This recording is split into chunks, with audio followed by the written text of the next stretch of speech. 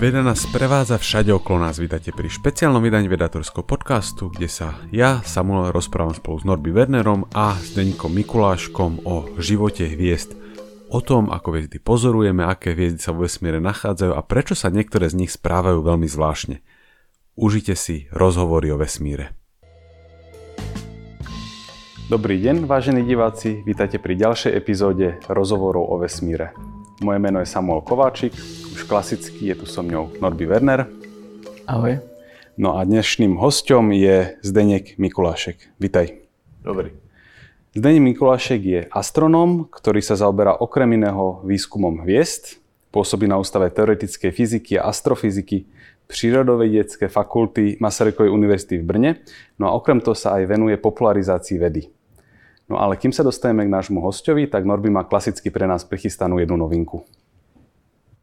Tak dnešná novinka je o misii, ktorá sa volá Lucy a je to misia, ktorá odštartuje v najbližšom týždni alebo v najbližších týždňoch navštíviť asteroidy, ktoré sú na rovnakej dráhe ako Jupiter, volajú sa Trojania, tieto asteroidy. Obiehajú buď 60 stupňov pred Jupiterom, alebo 60 stupňov za Jupiterom v Lagrangeových bodoch L4, L5. Toto sú tzv. Libračné body, kde gravitačný potenciál má akési minimum, takže tieto asteroidy sú tam fakticky uväznené. Obiehajú okolo týchto Lagrangeových bodov a oni sú tam uväznené vlastne od začiatku vzniku našej slnečnej sústavy. Takže sú to veľmi zaujímavé telesá a mali by nám niečo prezradiť práve o pôvode toho materiálu, ktorý vytvoril našu slnečnú sústavu.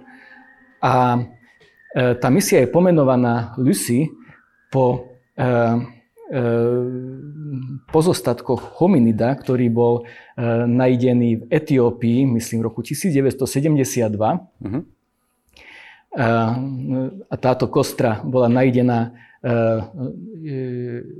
Donaldom Johanssonom a vlastne potom, ako táto sonda odštartuje zo Zeme, najprv dvakrát preletí okolo Zeme, aby dostala rýchlosť a potom poputuje cez hlavný pás asteroidov a prvý asteroid, ktorý navštíví, je práve pomenovaný potom Donaldovi Johanssonovi. A potom táto sonda doletí do toho libračného bodu, alebo do blízkosti toho libračného bodu L4. Tam navštíví 3 ďalšie telesá, 3 ďalšie asteroidy, ktoré sú veľmi červené. Obsahujú veľa organických látok, rôznych organických látok a prchavých látok. Takže sa dozvieme niečo o materiáli, ktorý tvoril našu slnečnú sústavu. Potom sa táto sonda vráti späť k Zemi, preletí opäť okolo Zeme a poletí do Lagrangeového bodu L5. Takže vlastne sú tie dve Lagrangeové body.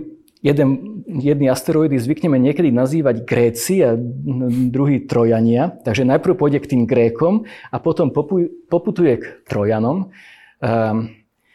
A v nejakom roku 2033 sa dostane do tej L5 a tam tiež navštívi ešte aspoň jedno teleso. A potom, keď všetko pôjde v poriadku, tak bude predĺžená misia a kto vie, čo sa stane potom. A teda tie špeciálne body, to nie je že nejaká divná gravitačná anomália, ale to je vlastne dôsledok gravitačnej interakcie Jupitera, Slnka a toho obežného pohybu. Tak. Aby si niekto nemyslel, že je nejaké zvláštne anomálne miesto, ale... A je to inak krásne. Tie asteroidy, oni obiehajú okolo tých Lagrangeových bodov, pri tom, ako obiehajú s Jupiterom spoločne okolo Slnka. Takže vlastne tá ich dráha okolo Slnka robí akési také kudrlinky, áno. A teda je to zaujímavé kvôli tomu, že je tam vlastne taký ten materiál, o ktorom si myslíme, že bol prítomný pri vzniku slnečnej sústavy a teda sa vlastne niečo dozvieme o dávnej histórii. A bol tam uväznený, áno. A on je tam uvězněný pořád. Ti Řekové se s těmi Trojany v životě neutkají. Jo? Takže je to pořád plíchto. Dobre, super. A teda kedy bude štartovať táto misia? No, štartovacie okno sa otvára 16. oktobra, myslím, a potom potrvá nejakých 20 dní. Dobre. Takže priebehu tých 20 dní má už Niekedy musia. Dobre, tak toto bola celkom zaujímavá novinka a poďme teda na hlavnú tému a to je život hviezd. Tak Zdeněk, sme sa rozprávali, že ty si vlastne už učil premenné hviezdy môjho otca, keď on bol ešte na gymnáziu. A my sa tu teraz opäť rozprávame, o živote hviezd. A ako si sa k tejto téme dostal? A čo je to, čo ťa na tejto téme dodnes tak veľmi fascinuje? No, já jsem se vlastně dostal k astronomii poměrně dost brzo. Když jsem měl 9 let, tak jsem byl poprvé na hvězdárně a to z dobrého důvodu, že tehdy tady byla vidět krásná velká kometa Arendova-Rolandova, kometa s 2 ohony, což je dost výjimečná záležitost. A já jsem se poprvé díval dalekohledem a tak jsem si říkal, to je přesně to, co bych chtěl někdy v budoucnu dělat. To bylo z brněnské hvězdárně? To bylo na brněnské hvězdárně a vlastně pak uplynul nějaký čas a když jsem měl 12 let, tak jsem se na tu hvězdárnu dostal znovu a stal jsem se členem takzvané demonstrátorské sekce, což znamenalo vlastně jakousi popularizaci, protože ti demonstrátoři lidem, kteří tam přišli, zaplatili vstupné 50 halířů nebo korunu a těm jsme vykládali o hvězdách nebo o objektech, které pozorujeme. Takže v té době já jsem už byl jako popularizátor ve svých 12 letech. Když jsem měl 13, tak na hvězdárnu přišel Zdeněk Pokorný, se kterým jsem potom napsal i několik knih a tak, a byl to můj kolega. A tehdy jsme se domluvili na takovém paktu neútočení. A to tak, že teda budeme popularizovat všechno o vesmíru s tím, že on si bere sluneční soustavu a slunce a já si beru všechno ostatní. Takže celý vesmír to už bylo moje. A samozřejmě do toho patřily i ty hvězdy, ale fakticky musím přiznat, že ty hvězdy mě hnedka od začátku brali a já jsem si nedávno prohlížel sešit, do kterého jsem si psal poznámky a já jsem tam našel takový odstavec, jsem si tam napsal o hvězdě 53 Camelopardalis, co by byla chemicky pekuliární hvězda, která byla tehdy vlastně nějak objevená, tak mě to zaujalo a to jsem měl asi nějakých 14 let, jsem naprosto netušil, že se tím budu profesně zabývat. Ještě stále zkoumáš tu hvězdu? Tu právě ne, ale skoro všechny ostatní.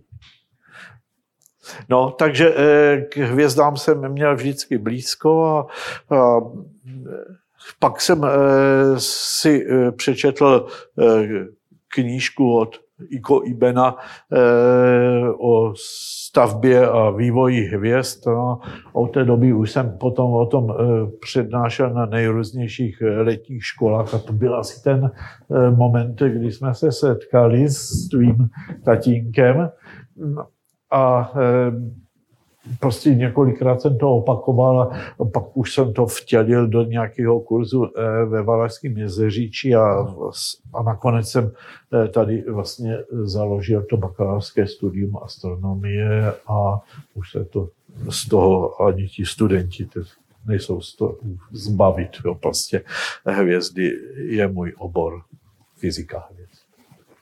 Tak by sme sa si mohli vrátiť úplne že na počiatok, aby sme sa o hviezdach začali rozprávať trošku systematicky. Takže kedy vlastne vznikali prvé hviezdy a ako hviezdy oddelujeme podľa toho, kedy vznikli? No, já bych řekl nejdřív jednu věc. Ten důvod, proč mě ty hvězdy tak strašně zajímají, jsou to, že my si vlastně nedovedeme představit život bez hvězd. Samozřejmě nejdůležitější je naše hvězda Slunce, že na té jsme životně závislí, dává nám teplo, světlo. A potom ale se ukazuje, že rovněž ty generace hvězd předtím jsou strašně důležité z toho důvodu, že vlastně hvězdy jsou tím místem, kde vznikly prvky, z nich jsme složeni. A když se to vezme tak percentuálně, tak se ukazuje, že každý člověk je složen z prvků, které z valné většiny prošly tělem hvězdy. Takže tam vznikly různé chemické prvky, snad s výjimkou vodíku, ten byl většinou stavebním materiálem, ale všechno ostatní je z hvězd. My jsme složeni hlavně z kyslíku, že H2O, ten je nejtěžší, tak ten kyslík také vznikal ve hvězdách. Takže když bychom to chtěli říct nadneseně, tak člověk anebo lidský život je jakýmsi atypickým produktem hvězdného vývoje, a nebo že člověk je myslící prach z hvězd. A teďka jde o to, kde se ten prach vzal, a tím pádem musíme jít dál do minulosti, než do bodu, kdy vzniklo naše Slunce a potom Země, a podívat se, jak to vlastně bylo v těch předchozích generacích. Protože naše Slunce má, řekněme, 5 miliard let, nebo 4,5 miliardy let. To je hvězda, která vznikla poměrně dost nedávno, z toho hlediska, kolik měla na to času, protože vesmír je starý asi 14 miliard. Bo som vedel, že na koľko desatinných miest to budeme zaokrúhľať. 14 je pre mňa úplne oka. Dobře, já si pamatuju 14. Ja si tiež na toľko trúfam. Na tom se shodneme. A předtím bylo několik generací hvězd, protože to Slunce je vlastně takový recyklovaný produkt. To je hvězda, která už vznikla z toho odhozeného materiálu nebo z materiálu, který tady byl předtím. A my jsme hvězdy, patříme k takzvaným hvězdám populace 1. To předtím se nevědělo, že jsou i nějaké jiné populace. A teďka ta populace 1 byla obsazená těmi hvězdami, které jsou tak staré jako naše Slunce nebo mladší. No a to už se zjistilo během druhé světové války, že vlastně tady existují i hvězdy takzvané populace 2, které se říkalo populace 2, když to jde pospátku, které byly starší. No ale ani to nestačilo, protože se ukázalo, že i ty hvězdy populace 2 nejsou prvotní, ale že k tomu, aby vůbec mohly vzniknout a začít zářit a tak dále, potřebovali ještě nějaké stavební prvky, které vznikly ve hvězdách, které byly ještě starší, ale které už nevidíme, protože už všechny jako dojeli do konce svého vývoje, a to jsou hvězdy populace 3. Ty vznikly vlastně velice krátce po velkém třesku. Hned jak to bylo možné, aby začaly se zhlukovat kusy mezihvězdného vodíku tehdy a hélia a vytvářely se první hvězdy, a ty první hvězdy byly takřka složeny jenom z vodíku a hélia, a k tomu, aby se mohli zbalit, museli mít velkou hmotnost, a to, že měli velkou hmotnost, znamenalo asi tolik, že se vyvíjeli naprosto překotně, velice rychle, a velice rychle skončili nějakým způsobem, nějakou explozí, výbuchem, že se část toho materiálu rozptýlila do prostoru a pak se zbalila v hvězdy populace 2 a pak nakonec populace 1 a najednou jsme tady i my. Čiže vlastne to dôležité na tom to, že keď vesmír vznikol, tak to bol prevažne vodík a helium. Ano, to je primordiální. Áno, a potom teda vždy, keď vznikne nejaká generácia hviezd, tak ten chemický materiál ako keby stlačí, trošku zmení a zase vyvrhne do okolia. Ano, uvnitř té hvězdy, kde je největší tlak, to vlastně ani není důležité, je největší hustota, největší teplota, tak jsou podmínky k tomu, aby tam začaly probíhat termonukleární reakce, které vlastně staví další a další složitější prvky. Vlastně by to bylo tak, že by se mohly ty prvky stavět jenom do velikosti atomu železa, protože potom už je třeba dodávat energii k tomu, aby se vytvořily těžší jádra, ale na konci vývoje hvězd jsou takové situace, kdy na té energie prostě nezáleží, jo, všeho je dost, takže se mohou postavit i těžší prvky. No a pak tady máme ty zvláštní situace, kdy se hvězdy srážejí, dvojhvězdy se srazí a tak dále a vzniknou útvary takové supernovy, zvlášť mohutné supernovy, které nakonec vytvoří i třeba olovo, zlato, platinu a tak dále. To vyvrhnou do prostoru a tady mají nakonec zlatníci a zubaři obživu. Čo je možno niečo, čo si vlastne ľudia neuvedomujú, lebo budem sa hovoriť, však keď hviezdy stlačajú ľahšie prvky na ťažšie, že to nie je energeticky výhodné vždy.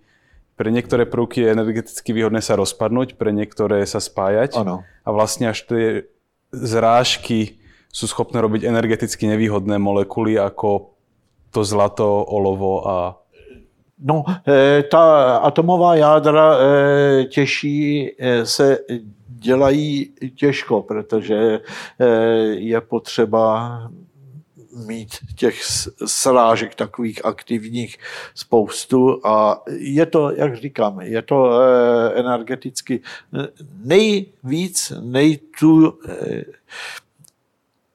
nejvíc svázané jsou jádra železa. Najspokojnejšie. Dobre, takže už sme tak plynule prešli vlastne do toho, že ako vyzerá život tých hviezd. Teda ja si to na začiatok predstavujem tak, že je proste, že mrak plynu, nejakej hmoty, nejakého chemického zloženia, ktorý sa vplyvom gravitácie začne stláčať.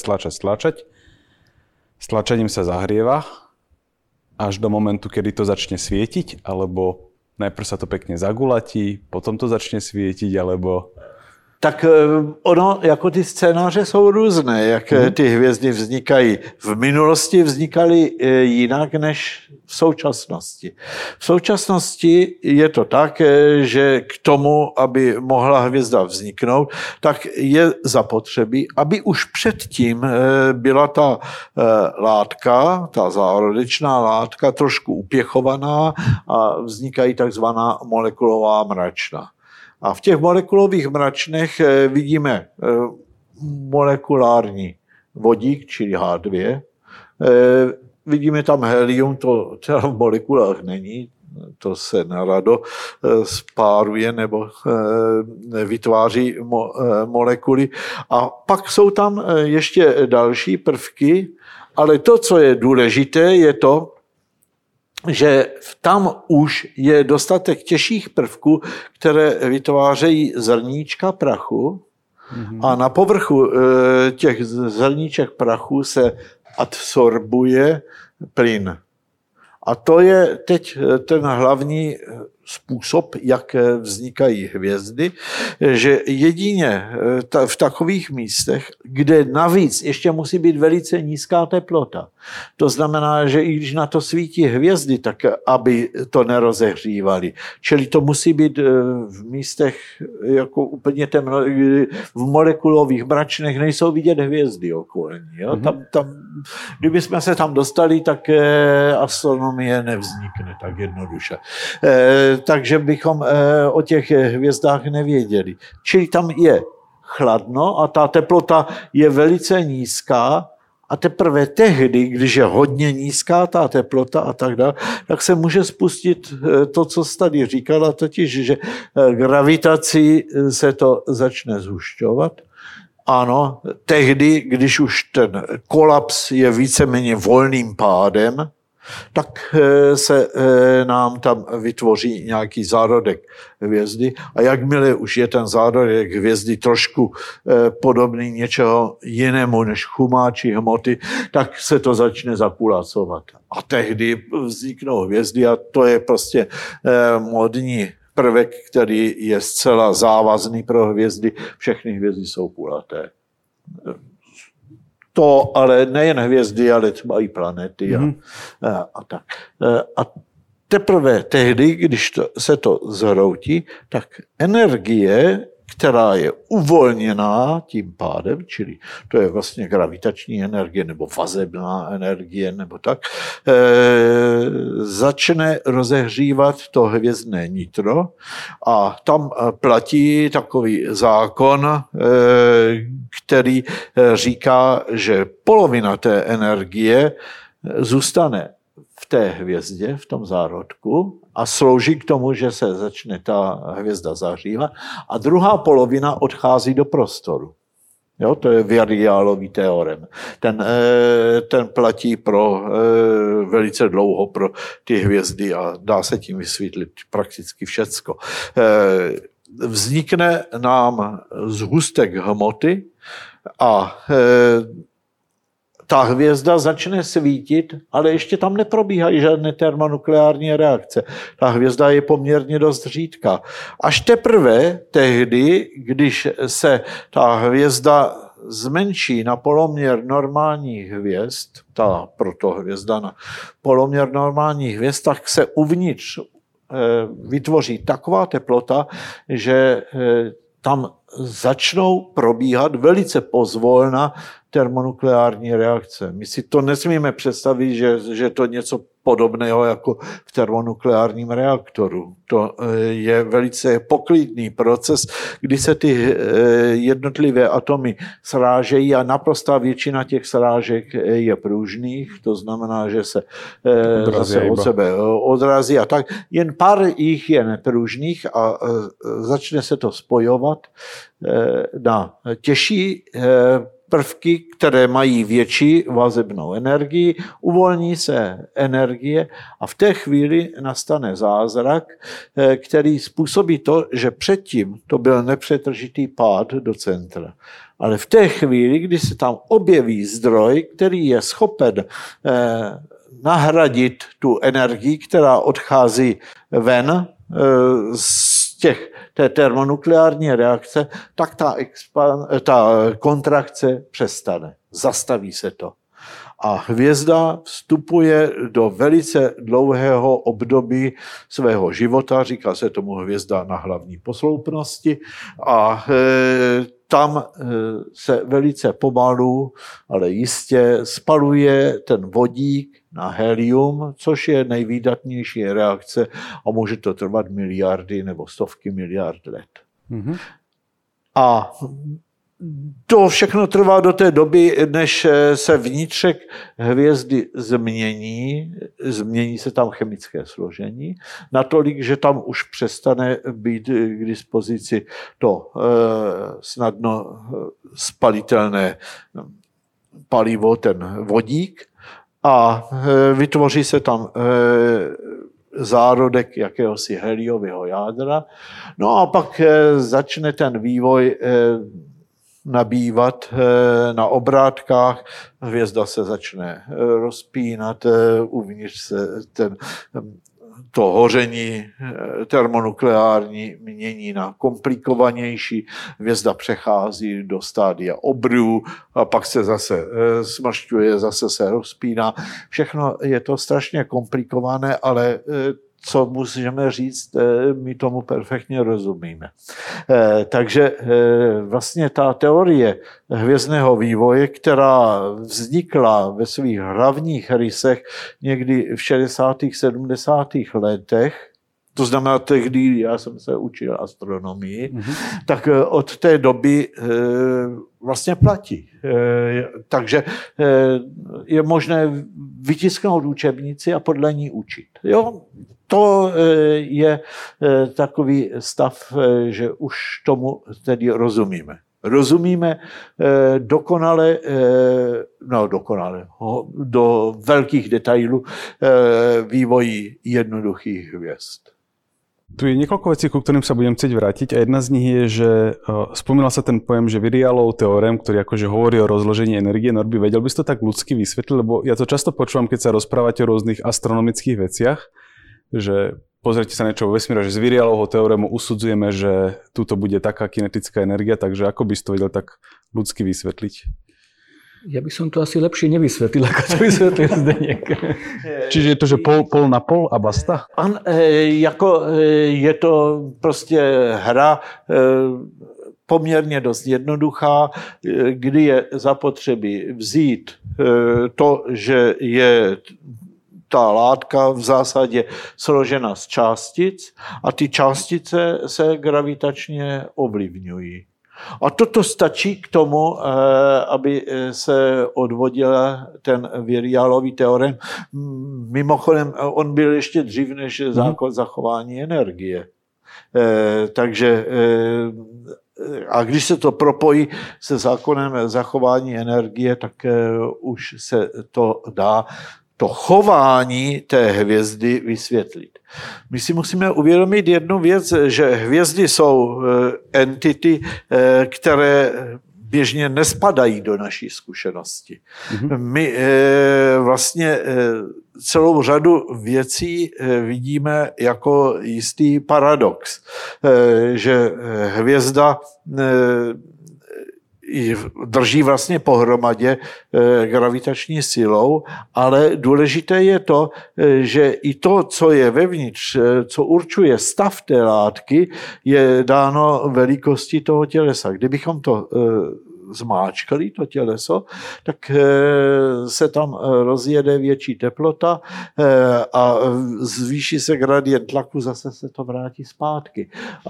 Čiže je tam nějaký balans. Ano, je tam balans. A teďka důležité je to, že k tomu, aby ta hvězda byla pořád v tom dobrém stádiu klidném, tak je zapotřebí, aby byla splněna ta podmínka, že se v každém okamžiku vyrobí právě tolik, uvolní právě tolik energie, kolik se jí vyzáří z povrchu.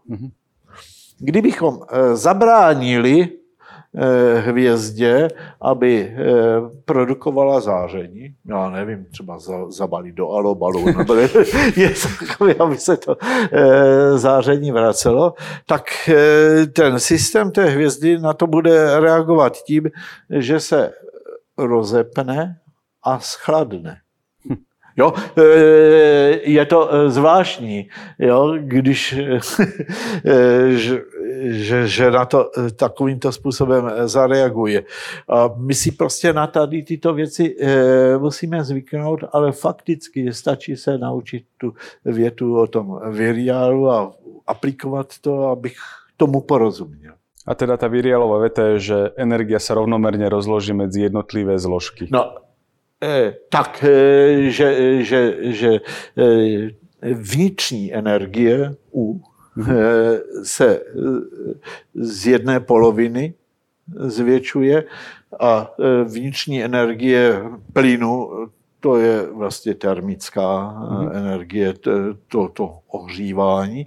A zatímco ta druhá složka, ta energie, která odchází, je hvězdný výkon. A vlastně tím, že ta hvězda se smršťuje a současně září, tak se zahřívá. Vlastně tím, že odchází to záření, které ho vlastně ochlazuje, tu hvězdu, tak se ta hvězda zahřívá. To je paradox, jo? Nic takového doma nemáme, jo? Kamena hoří na úplně jiném principu. Ale je to v podstate taký samoregulujúci mechanizmus, že keby boli moc studené, tak sa zase zmenšia, až kým nebudú dosť teplé. Je to výborné, že ty hvězdy máme, jo? Protože bez toho bychom si tedy nepovídali, že? A ty si tam ešte hovoril, že úplne nám chýba intuícia v tomto a podľa mňa občas sa ju snažíme vykompenzovať rôznymi príkladmi a povie sa také, že výkon slnka je ako neviem koľko tisíc atomových bomb za sekundu, čo je strašne zavádzajúce v tom, že poprvé ľudia nevedia, koľko je jedna atomová bomba, našťastie, a po druhé v tomto prirovnaní nám chýba intuícia, že aké veľké je to slnko, že 20 000 atomových bomb môže byť veľa, keby to bolo, že v Európe, ale keď sa to rozdelí medzi celý objem slnka, tak ta energetická produkce na metr kubický nie je až tak ohromujúca. Když se to přepočítá na kilogram, na kilogram, tak to jsou jenom nějaké vaty. To znamená, že běžná žehlička je podstatně lepší zdroj nebo víc uvolňuje energie. Tady je třeba si uvědomit, že to slunko je veliké, ale ono je postavené takovým způsobem, že ono je vlastně nejchladnější na okraji. Čili to slunko si vlastně reguluje to, že z té energie odchází co nejméně z něho. Ja som niekde videl také prirovnanie, ktoré som si ale neprepočítal, ale že energetický výkon slnka je porovnateľný s domácim kompostom. Že zhruba toľko tepla, koľko sa produkuje v komposte. Je to velice blízko. Čo je ale ten dôvod, prečo to potom vydrží miliardy rokov? No, jenže toho kompostu je tam strašne moc. A povrch toho kompostu je nejmenší možný. No, takže pak to vydrží velice dlouho. Čiže vydrží to dlho, panuje tam nejaká rovnováha a teraz ako sa tá rovnováha ku koncu začne rozbíjať? Ona je v každém případě, jako ta rovnováha není úplně statická, ale ona je dynamická. Už kvůli tomu, že vlastně čistě fyzikálně, když máme hvězdu jako systém, tak z té hvězdy neustále odchází energie. Čili to nutně musí vést k tomu, že se mění to místo, odkud ta energie vychází. To není možné bez toho, že by tam začínaly nějaké kvantitativní a potom i kvalitativní změny. Takže nakonec nám ta hvězda skončí jako něco, co už dále tu jadernou energii neprodukuje, nemůže produkovat a ten vývoj se vlastně dostává do takzvaného konečného stádia. My známe stadium bílého trpaslíka, tak skončí valná většina hvězd, bílí trpaslíci. To jsou hvězdy, které si nasyslily během svého vývoje nějakou energii a potom ji velice pomaloučku dávají ven, protože jsou maličké. Takový bílý trpaslík, který vznikne z našeho slunce, má velikost naší země. Mm-hmm. Takže je jasné, že povrch ničeho takového je velice malý a ta hvězda, ten bílý trpaslík chladne několik dalších miliard let, než se stane trpaslíkem černým. Samozřejmě u dalších hvězd může vzniknout i neutronová hvězda. No ta ještě skoupější na výdej energie a pokud jde o černé díry, tak to už je teda skutečně věc. Ale ešte nestihlo vzniknúť žiaden čierny trpaslík, že nebol vesmír dosť... Rozhodně na to máme několik miliard let času. Uh-huh. A potom to bude vyzerať v niečom podobne ako čierna diera v tom zmysle, že keď sa na ňo pozerám, aj tak nič nevidím, lebo je to proste studená, chladná gula, ktorá ale môže niečo zatieniť? To určitě může. Ale tým, že má veľkosť planéty, tak aj tak to bude asi veľmi ťažké nájsť. Takže by to byla docela jako náhoda, že by něco leda, kdyby běhal kolem mě. Jasné, kdyby byla taká dvojica. Tak jako takové věci jsou. No a to naše slnko je typická hviezda, alebo je v niečom výnimočné? No, to existuje jedna písnička od Těrchovej, že jsem si, keď jsem išel na výku, tak tady, tam je, vybral jsem si z malých děvok veliků. Mm-hmm. Tak to je přesně ono. Slunce je taková velká děvka mezi těmi malými, kterých je daleko nejvíc. Mm-hmm. A dalo by se říct, že slunce je někde uprostřed toho chumnu, ale teda spíš ve stranu těch hmotnějších hvězd. V těsném okolí našeho slunce pozorujeme několik tisíc hvězd a z těch tisíce hvězd je jich jenom pár hmotnějších než slunce. Já můžu jmenovat Sirius, Procyon a Alpha Centauri. Ta jedna ze složek. Tak. Takže je to tak, že slunce patří spíš mezi ty hmotnější hvězdy a jeho život, jeho délka aktivní služby je asi nějakých 8-9 miliard let. Čili máme asi 5 miliard let zase. Tie menšie sú o koľko menšie? Že pár percent, alebo niekoľkonásobne, alebo... Tak taková typická hvězda, které se jinak říká posměšně červený trpaslík, je hvězda, která má teplotu asi kolem 4000 kelvínů, slunce má 6000 kelvínů a má hmotnost, řekněme, 0,25 hmotnosti sluneční, čili čtvrtinu. A tato hvězda září neskutečně krát méně než slunce a ta dokáže v tom stádiu aktivní hvězdy vydržet stovky miliard let. No a tie, ktoré sú zase väčšie, je a ty to mají rychle za sebou, ale jako je to zase plnohodnotný život, protože o sobě dávají vědět široko daleko. Hvězdy hmotnější, to jsou právě takové ty star, o kterých se píše v bulvárním tisku. To jsou hvězdy, které skutečně vidíme na velkou vzdálenost. A ona vlastně pohled na hvězdnou oblohu je tak trošičku snobská záležitost. Protože když se podíváme na hvězdnou oblohu, my tam vidíme hvězdy, které jsou v naprosté většině zase hmotnější, než je naše slunce. Aha. Protože jsou vidět daleko a zatímco ty hvězdy, které jsou normální, které mají normální velikost, jsou to ti červení trpaslíci, tak ty my vůbec volným okom, jak se říká slovensky, čili pouhýma očima neuvidíme. Museli bychom si vzít aspoň nějaký triedr, abychom vůbec nějakou takovou hvězdu spatřili.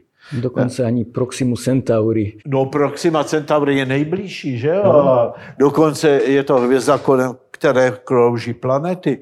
A my k tomu už musíme mít pěkně velký dalekohled, jo? A to jsou hvězdy, kterých je nejvíc. To, čo vidím volným okom, je extrémně atypický a zkreslený. To je jako když se člověk čte o těch tisíci lidech, kteří jsou nejvýznačnější. Kúpim si nejaký časopis a mám pocit, že všetci vlastne jachty a drahé auta, neviem čo, a potom mám veľmi skreslenú predstavu o populácii. Jako by nebyl. No a je tam jednoduchý vzťah medzi veľkosťou alebo hmotnosťou hviezdy a dĺžkou života? Že 10 Já myslím, že se to dá docela dobře spočítat.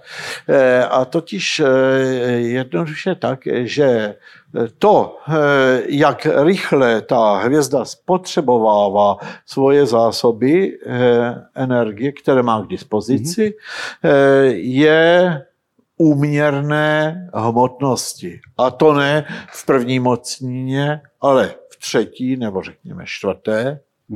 Řekněme M na 3,5 je vůbec asi tak nejlepší. No tak můžeme brát jako, že M na třetí. No a teď je jasné, že ta hvězda, třeba 2x hmotnější, vlastně vydává 8x víc toho záření a má 2x větší zásoby energie. Tak to docela krásně podělíme to L, podělíme M a vyjde nám to, jak rychle s tím ta hvězda zatočí. Nebo když to chcete radši obrátit jako M lomeno L a tím vynásobíme stáří slunce, tak když bereme, že stáří slunce od začátku do konce je 10 miliard let, tak hvězda, která má 2 hmotnosti sluneční, to stačí všechno rozfrcat za dobu čtvrtinovou. Čiže na druhu jednoducho. Ale hmotnost, 2 hmotnosti sluneční, to zase není nic moc, že jako známe hvězdy, které jsou třeba 40x, 50x hmotnější než je slunce. Aké sú najväčšie hviezdy, ktoré poznáme? Len aby ľudia si vedeli k tomu spektru robiť aj tú pravú hranicu. Co do hmotnosti, tak to jsou hvězdy, které už tady nejsou mezi námi. To jsou ty hvězdy té populace 3. Tehdy existovaly zcela standardně hvězdy 100x, 150x hmotnější, než je naše slunce. Ale o to je pičejší život měly tady tyto hvězdy a rychleji se vlastně změnily na něco, co už potom neškodí, ale jako značnou část té hmoty pošle zpátky do vesmíru. Čiže keď je 100x ťažšia, tak 10 000 krát mám kratší život. Takže naše, keď má miliardy, tak toto je čo? To je o 1000, to sú nie, že milióny rokov, ale ešte menej ako milión rokov? 100 000 rokov. 100 000 rokov, takto. Ano. Aha.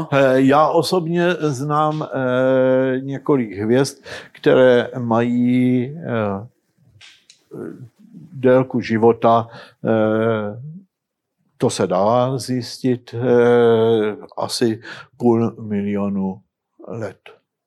To už je biologicky krátký čas. To jako v té době ten život tady vypadá skoro stejně, že jo? No a padlo tu teda také označenie, že červení trpazlíci, to si má človek predstaviť poprvé ako niečo, čo nevidí, kým nemá ďalekohľad, a po druhé, je to niečo červené, alebo je to len niečo červenkasté? Myslím, že ani červenkasté. Ani červenkasté dokonce. Ne.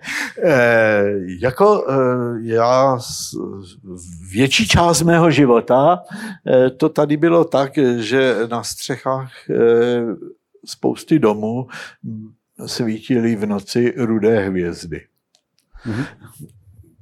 Pěticípe. Teď už se to tak nedělá a dokonce ani v Číně to tak není. Ale to bylo jasné, že to svítí červeně a když se řeklo červený trpaslík, tak si lidé představovali, že to teda tak nějak svítí do červena. Ale to je falešný pocit, protože ti červení trpaslíci mají sice nižší teplotu, než má naše slunce, a to znamená, že to maximum toho vyzařování je posunuté do červené oblasti, ale ne zas tak moc. Protože ty červení trpaslíci mají efektivní teplotu, řekněme 3500 Kelvinů. To je taková dobrá teplota pro pro červeného trpaslíka. A teďka si uvědomme, jestli tady někde z okolí máme něco, co může mít po delší dobu 3,5 tisíce Kelvinů. Já myslím, že tady tohle osvětlení, které tady máme, má ještě nižší teplotu efektivní, než je teplota červených trpaslíků. A myslím si, že kdybychom tak běhali kolem nějakého toho červeného trpaslíka, tak by se to naštelovalo, takže bychom obíhali hodně blízko, tak by nám bylo, myslím, jako docela dobře. Mm-hmm. Tým, že teda oni žijú tak dlho, alebo existujú tak dlho, tak to teda znamená... Ne, tak je, jako, že by to byla taková jistota, sázka na jistotu. Ale bohužel ono neplatí taková jednoduchá úměra, že když je hvězda tak málo hmotná, takže je současně i taková solidní a poklidná, jako je třeba naše slunce. To tak není a červení trpaslíci z důvodu těch, že ty hvězdy vlastně jsou uvnitř v neustálém pohybu, kterému říkáme konvekce, při ním se přenáší energie z nitra hvězdy, vlastně ze samotného nitra hvězdy až na samotný povrch, tak jsou tam takové ty stoupavé a klesající proudy. Je to všechno nabitá hmota, plazma a tam se generují mimořádně silná magnetická pole, která jsou ovšem krátko žijící, protože to až tak zase vodivé není, takže se ta magnetická pole rozpadají a vytvářejí mohutnou hvězdnou činnost, to znamená, tam se uvolňuje ohromná energie právě v takových erupcích, protuberancích, v různých pohybech, utrhávají se tam kusy hmoty, které lítají do prostoru a když to člověk jako porovná, kolik energie se uvolní tady v té sluneční činnosti nebo v té hvězdné činnosti a porovnáme to s tím klidným zářením té hvězdy, tak vidíme, že ten poměr je už drasticky blížící se 1:1. A v té chvíli je jasné, co by to bylo, protože to je nekoordinované, to vzniká náhodně a tak, že bychom z takové hvězdy asi radost neměli. A skoro si myslím, že červení trpaslíci jsou z okruhu hvězd, kolem níž můžou lítat planety, které mohou nést život zcela vyloučeny. Čiže síce farebne to vyzerá veľmi podobne, ale všimneme si, že nám občas vyprskne do oka celá tá hviezda. Bál bych se tam. Ne. Tam mě nikdo nedostane. Takže to vlastne znamená, že my síce nevidíme veľa hviezd, ale tie hviezdy zase, čo nevidíme, nie sú až také vhodné pre život a zase mnohé tie, čo vidíme, sú také veľmi zase moc veľké, ktoré existujú moc krátko, takže ani tie nie sú vhodné pre život. Takže to naše slnko vyzerá byť trošku také veľmi ideálne. Ano. My v podstatě se v astronomii snažíme už po řadu let najít nějaké dvojče našemu slunci. To znamená hvězdu, která by byla stejné hmotnosti, byla taky osamocená jako slunce a měla stejné chemické složení, byla by stejně klidná, rotovala by kolem osy tak pomalu, jak to dělá slunce. Zatím jsme ji nenašli. To znamená, že na to slunce se kladou hodně přísné podmínky a řekněme si to docela upřímně, i na naší Zemi se kladly v minulosti dosti přísné podmínky, jako například, abychom měli dostatečně řídkou atmosféru, ale zase ne takovou, aby jsme se tady udusili. toto jsou všechno věci, které souvisejí s tím, že kolem nás obíhá měsíc, který v minulosti obíhal mnohem blíž, rozmetal část atmosféry, protože my jsme předtím měli tak hustou atmosféru, jak má Venuše. To je podobná planeta a má 90krát mohutnější atmosféru. A to, že máme tu atmosféru tak řídkou, že vidíme hvězdy a tak, je způsobeno, že předtím tady svými slapovými silami zapůsobil měsíc, který způsobil to, že jsme o valnou část té atmosféry přišli. Ale zase ne o tak velkou, aby tady neexistoval skleníkový efekt, který vlastně způsobuje to, že průměrná teplota na Zemi je asi nějakých těch 18 stupňů. Kdybychom byli úplně bez atmosféry, všechno tady stuhne na kost a máme tady minus 20 stupňů. Takže možné riešenie Fermiho paradoxu, že prečo sme nenašli mimozemský život, je také, že je Zem veľmi vzácna svojimi super podmienkami, aj svojím slnkom, aj svojím mesiacom. Slnko sme si tak privlastnili. Přesně tak. A když se dělají nějaké ty rovnice, když chceme vypočítat tu pravděpodobnost toho, že něco podobného se stane v naší galaxii, tak vždycky ještě na něco zapomeneme. Při tom, jak se nám ty pravděpodobnosti násobí.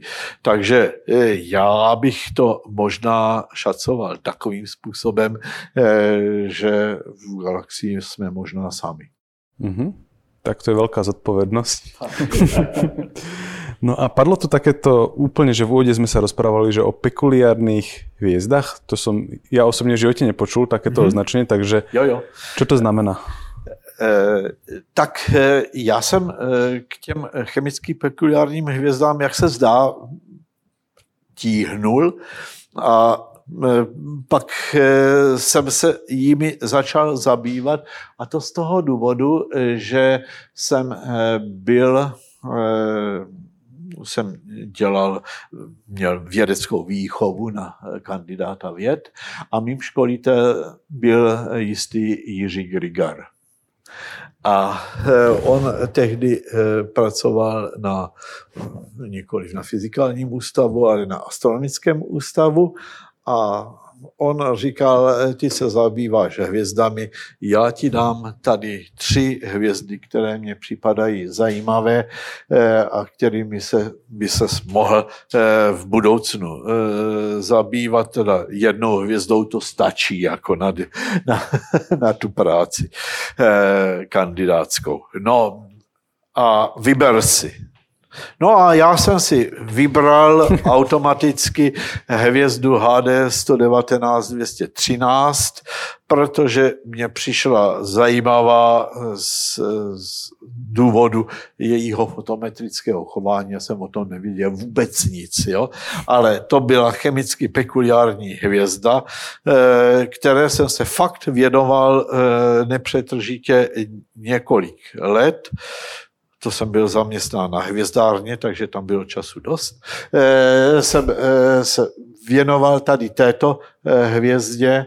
Ona byla potom přejmenována na CQ UMA, takže to je moje hvězda. Taky se někdy psalo, že je to Mikulášek Star. Jo? A tak jsem si představoval, že té hvězdě zůstanu věrný celý život. Jo? Že už nebudu žádný jiný. Protože ona byla tak zajímavá, že pořád bylo o čem psát. Moje práce dizertační je takto tlustá a skutečně tam bylo o tom hodně. Bylo to přeloženo i do ruštiny. To takovým způsobem, že byl ten ruský text napsán mezi řádky. Jako ta hvězda byla zajímavá a pak ale mě začaly bavit jiné hvězdy, chemicky pekuliární, protože byly třeba v něčem odlišné a tak. A tak jak jsem začal být nevěrný té církve u mě, a to tak, že s mým životem prošlo asi tak 250 těch chemicky pekuliárních hvězd a všechny byly strašně zajímavé.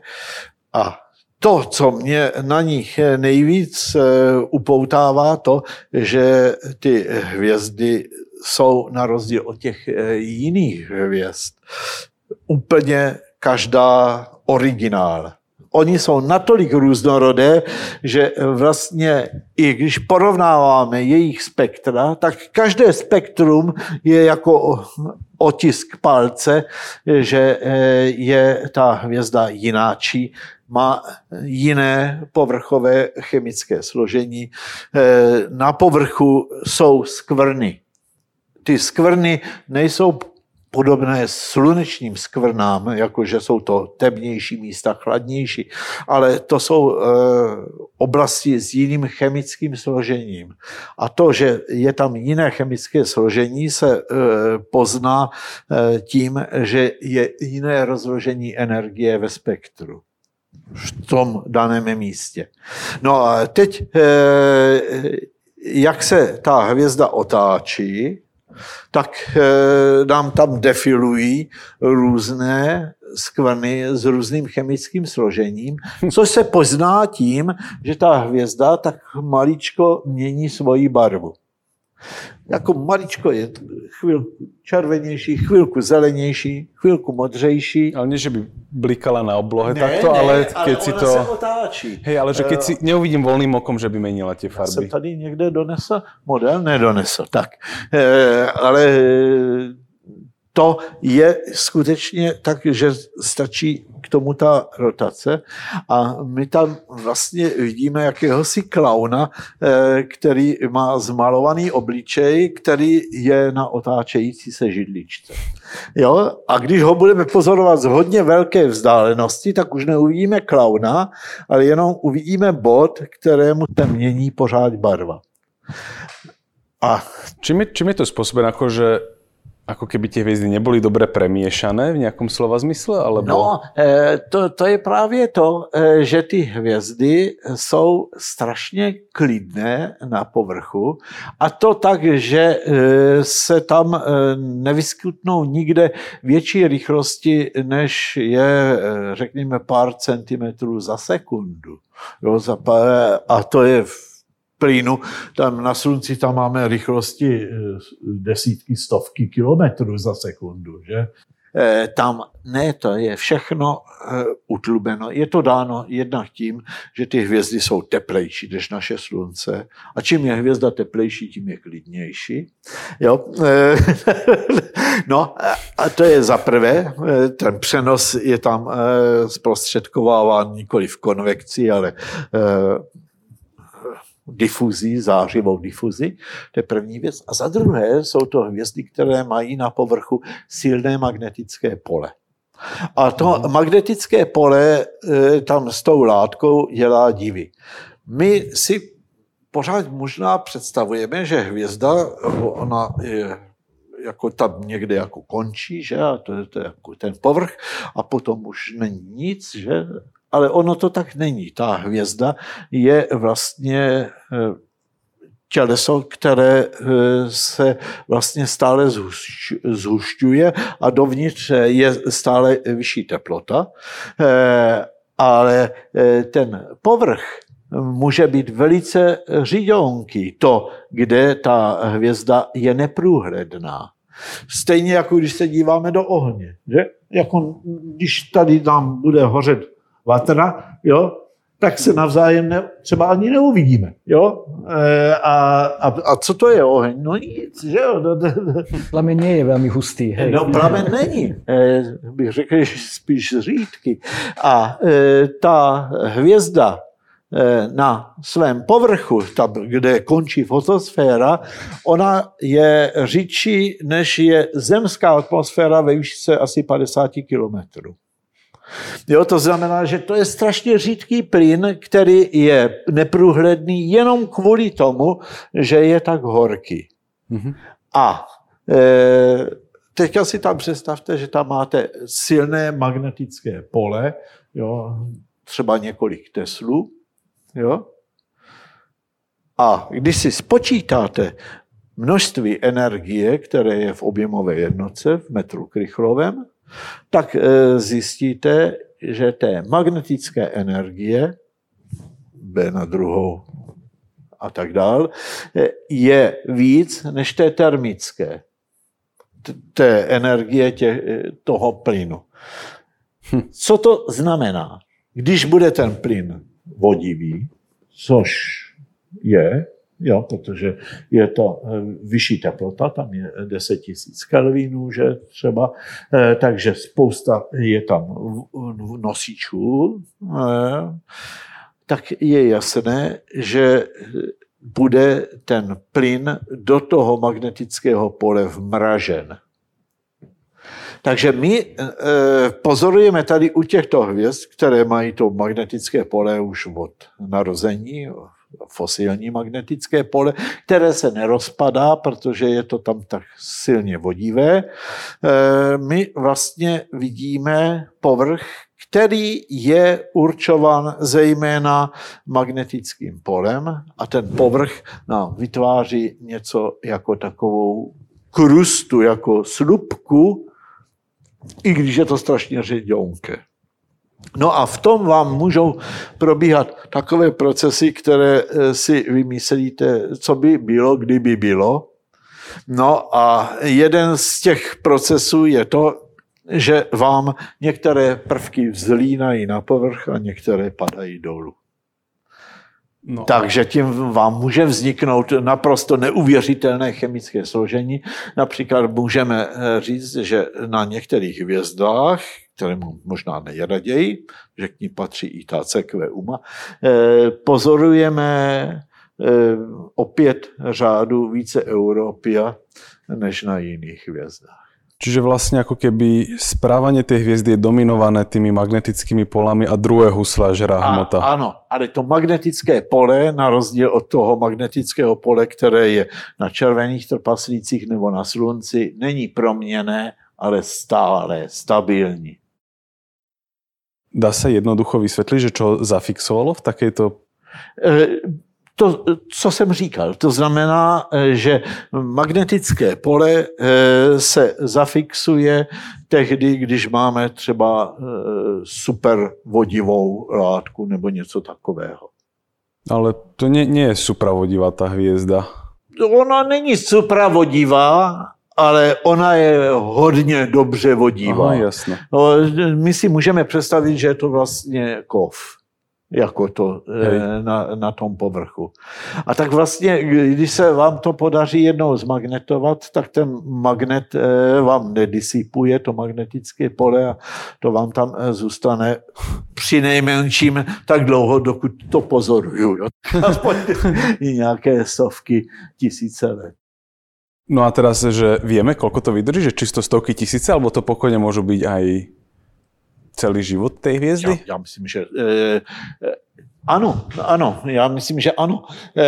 Dokonce teď bylo prokázáno, že asi 1/4 bílých trpaslíků má to část toho magnetického fosilního pole, a jsou to tedy bílí trpaslíci s tím starým magnetickým polem, které tady přetrvalo celou dobu života té hviezdy. Tak ja si potom dovolím povedať, že označiť toto, že pekuliárne chemické je extrémne podcenenie situácie, alebo že fosilně zmagnetizované, alebo niečo takéto by bolo teda... Já vím, ale to se tehdy nevědělo, když se ten název bral. Ono vůbec byla odvaha tvrdit, že to, že ty hvězdy vypadají takto divně a že mají spektrum takové velice divné, že je způsobeno rozdílným chemickým složením. Tehdy se o tom moc nevědělo.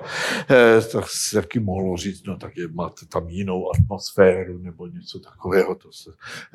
Ale jakože byli ti lidi tak odvážně řekli, že je to chemicky pekuliární. Jo? To byl velký skok. To už byl velmi takový odvážný krok a proto se ten název drží. My to označujeme jako CP hvězdy, protože že Angličani nemají A dajú sa tieto veci už aj simulovať teraz? Že akože simulovať to, čo sa deje vo vnútri hviezdy, je asi bežne veľmi zložité, lebo je to nejakým magnetohydrodynamikou? Ne. To, co se děje vnitru hvězd, to složité není. A magnetické pole tam nehraje roli z toho důvodu, že je to tak strašně husté. Tam je podíl té magnetické energie nepatrný. To znamená, že to už se dávno dalo nasimulovat.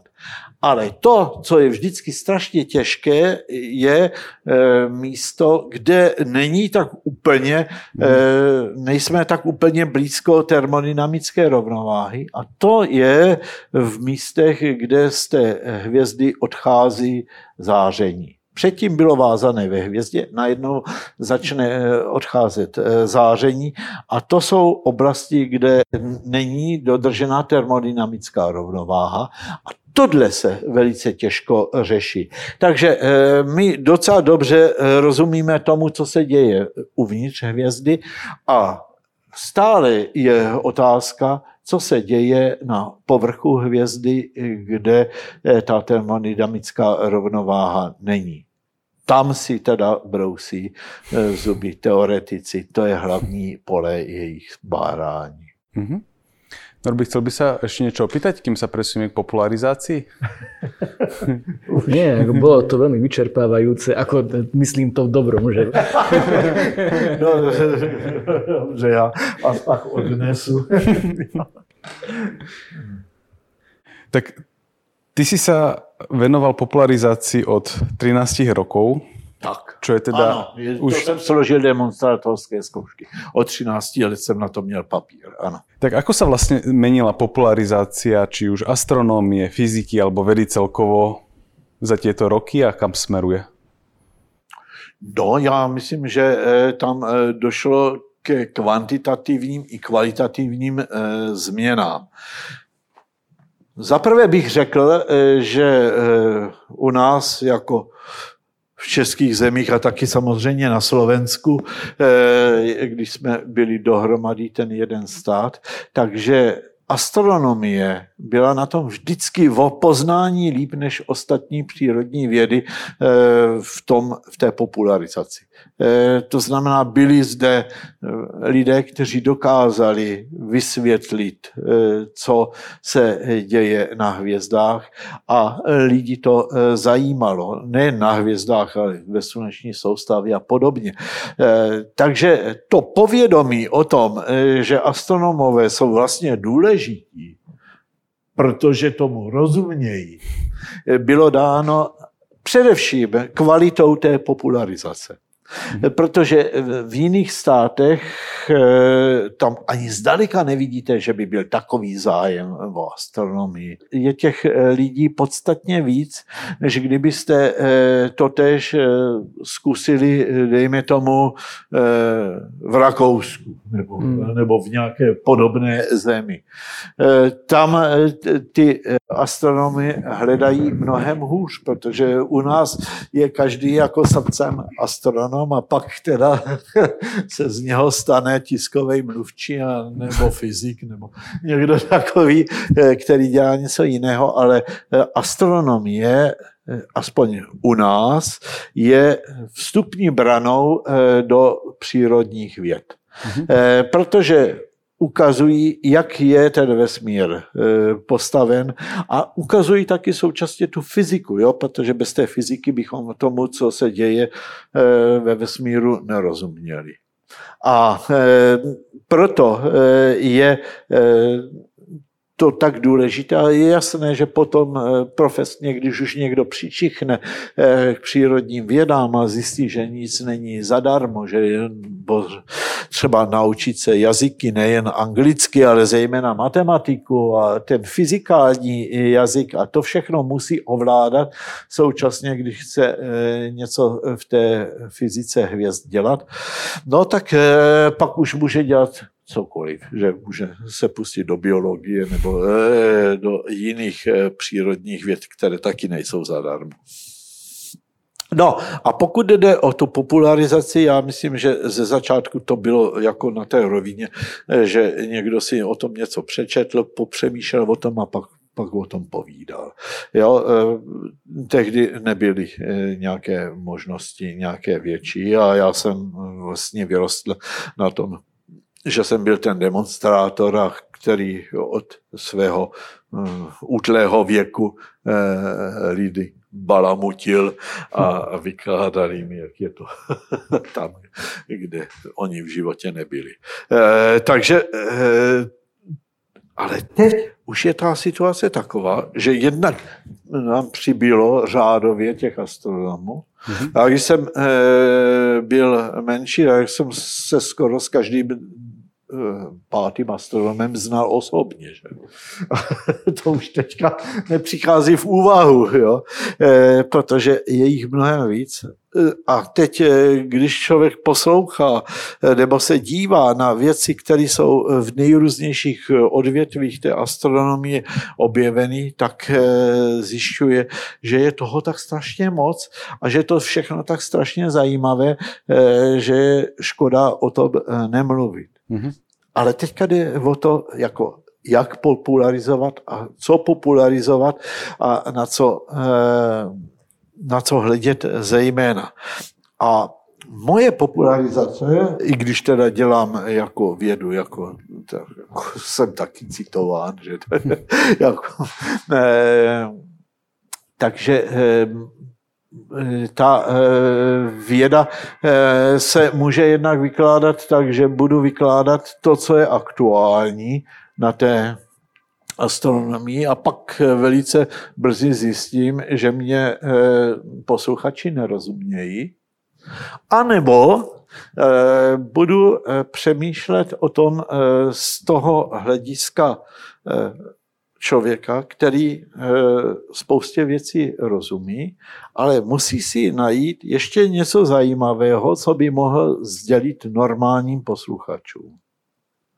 A to je jako obtížnější a na tom jsou založeny teda v podstatě ty moje záludné otázky a podobné knížky, které jsem napsal v minulosti, protože je dobré se prostě zamyslet nad věcmi, které si člověk myslí, že zná, kterým rozumí a tak, a ukázat, že to tak není a že ten vesmír je trošičku zajímavější a trošičku jináčí než to ostatní. Ale to vůbec nesnižuje to, že by potom ten člověk to mohl začít dělat profesionálně. Ja mám tiež taký pocit, že vlastne je asi nie úplne najlepší nápad robiť popularizáciu fyziky tak, že len v podstate rozprávať o najnovších experimentoch, objavoch a podobne, lebo to väčšinu ľudí nezaujíma, že keď sa niečo posunie o 10 milikelvinov k absolútnej nule, tak to je pro ľudí, že... Tak co, no. Hej. Ale že keď sa im vysvetlí, ja neviem, že prečo nám mesiac nespadne na hlavu, aj keď ho Zem priťahuje napríklad, jasne, tak to už je niečo, s čím majú nejaký kontakt, lebo tak na mesiac sa pozrú párkrát za týždeň a vždy sa môžu túto otázku akože tak opýtať, že prečo vlastně? No, jsou to věci, které si lidi kladou jako otázku. Například znám jednoho člověka, který klade po každé přednášce tu otázku a už se přišlo na to, čím se udržuje rotace Země pořád na těch obrátkách. Jo, to je jako to ty lidi jako těm to vadí. Stejně jako třeba lidem vadí nějaké věci z teorie relativity, jako třeba nepřekročitelná rychlost světla.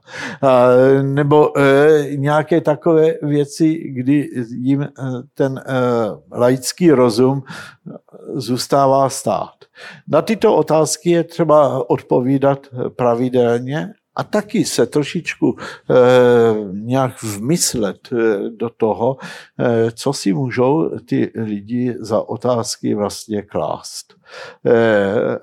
A samozřejmě jim pomoct, že v tom ty záludné otázky jsou takové, že si vyberu tu otázku. Ne? Ale toto je v niečom ešte taký, že dobrý čitateľ, ktorý sa pýta otázky, ale podľa mňa, že veľa ľudí jednoducho, že stráca záujem o mnoho vecí.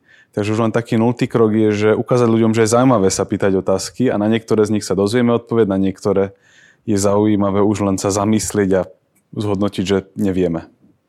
No, studenti, kteří tady třeba absolvují fyziku hvězd, hvězdných soustav nebo nějaké jiné kurzy, tak mají takový zajímavý způsob zkoušení, protože já si myslím, že když člověk něco skutečně ovládá a umí, jo, tak že to je člověk, který vám nejen, že umí odpovědět na každou otázku, kterou položím já, který to tady vykládá, ale že oni musí být schopni třeba svým kolegům položit smysluplnou otázku, aby oni na ní odpověděli a přitom, aby to nebylo tak úplně triviální, ta otázka, aby byla trochu záludná, aby on věděl to řešení a oni ne. Takže toto se vždycky zkouší, takže v části té zkoušky se ti studenti navzájem častují otázkami. To je ale ináč ako, je to napínavé. To je dobrá kontrolka, že či človek niečomu rozumie, či vie k tomu položiť netriviálnu otázku. Aj vlastne, keď niekto ukončí prednášku a opýta sa, že sú nejaké otázky a nikto nemá žiadnu otázku, tak je veľmi malá pravdepodobnosť, že rozumeli všetkému, ale oveľa väčšia pravdepodobnosť, že nerozumeli ničomu a ani sa nedokážu opýtať. No a mají takovou posvátnou hrůzu, ale zase se jim ten šaman docela líbí. Co tam šarmuje s těmi odbornými termíny. No super, čas sa nám minul, otázky sa nám minuli tak z polovice, takže myslím si, že si necháme na pokračovanie. No jo, je to tak. No. Tak teda veľmi pekne ďakujem za všetko, o čo si sa s nami podelil. Ďakujem aj Norbimu za jeho novinku a za to, že toto celé zorganizoval a povymýšľal. A hlavne ďakujem vám, diváci, bez vás by to samozrejme nemalo zmysel. Tí z vás, čo nás teraz pozeráte a vidíte to všetko obohatené o skvelé grafiky a nás na stoličkách, tak vy viete, že sa toto dá pozerať na YouTubeovom kanále Ústavu teoretickej fyziky a astrofyziky Prírodovedeckej fakulty Masarykovej univerzity. Možno nás ale náhodou iba počúvate v rámci vedátorského podcastu, takže ak chcete vidieť všetky tie pekné doplnky k tomu, tak to potom pozrite na YouTube a keď to zase náhodou chcete pustiť k behaniu, tak to nájdete teda aj ako vedátorský podcast s niekoľkotýždňovým odstupom. No a teším sa na vás opäť niekedy na budúce. Majte sa pekne. No a ja mám ešte 2 otázky na teba. Takto. A musím ich dovoliť. Tak jedna otázka je, že je to pravda, že Československo je tak špeciálne v tom, že tu je toľko tých ľudových hvezdární, lebo astronómovia presvedčili komunistickú stranu, že je potrebné stavať hvezdárne, aby sa ľuďom ukazovalo, že tam hore nie sú anjeli, ale... Samozřejmě, že se z toho těžilo, jo. To jako... Že to bylo súčasťou výuky toho vedeckého svetonázoru. Ano, jenže oni to právě nedomysleli, že prostě tohle věda nedělá. To se jim jenom tak jako nahovorilo, že to dělá. No. Takže je to tak, toto je... Jasně, že to mělo tady toto pozadí, jo. Já si pamatuju, že jsme seděli v sálu, to nenatáčíme, a na stropě bylo takové pently napsáno: vesmír je nekonečný v prostoru a čase, nekonečná je proměnlivost věčně se vyvíjející hmoty. To tam skutečně bylo, jo? Tak to vidím jako dnes, jo? A tak to bylo jako výzdoba v kostele, že? A když přišli nějací funkcionáři, tak jsem řekl, podívejte se, tady je to, jo. A tady je Koperník, jo, ten úpěl od církve a tak. Tak dobře, tak jo. A že byste nesli název hvězdárna Valentíny Tereškovové, jo. A my jsme řekli, ne, my máme pro vás lepší nápad, to dejte někde, kde jsou samé ženy nebo něco takového. Co kdybychom se jmenovali hvězdárna Mikuláše Koperníka? No to není špatný, to byl revolucionář, že?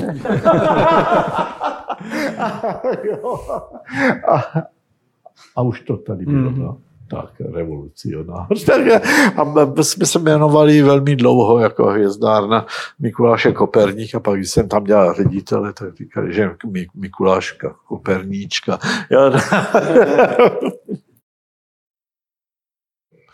Předtím já jsem neměl pas až do roku 1990. To fakt? Ne. Měl jsem ten vlastně jeden pas. A do Maďarska, bo no, do Maďarska jsem jezdil na občanský. Hej? Ano. A byl jsem jednou, před rokem 90 v Rakousku, a to jsem byl ale na takzvaný služební pas. A ten služební pas, když jsem přijel, tak oni mě ho hnedka vzali a strčili do trezoru, který byl v Rudém koutku na Ministerstvu kultury. Jo? Takže já jsem vlastně neměl jako pas. Oni mě vydali pas, jako bylo zvláštní, že jsem tam byl vyfocený a všechno. Jo? Tak oni mě sledovali, to víš, ale tak mě pustili teda v roce 67 87 mě pustili do Rakouska na jednu konferenci, takže tam jsem byl poprvé na západě.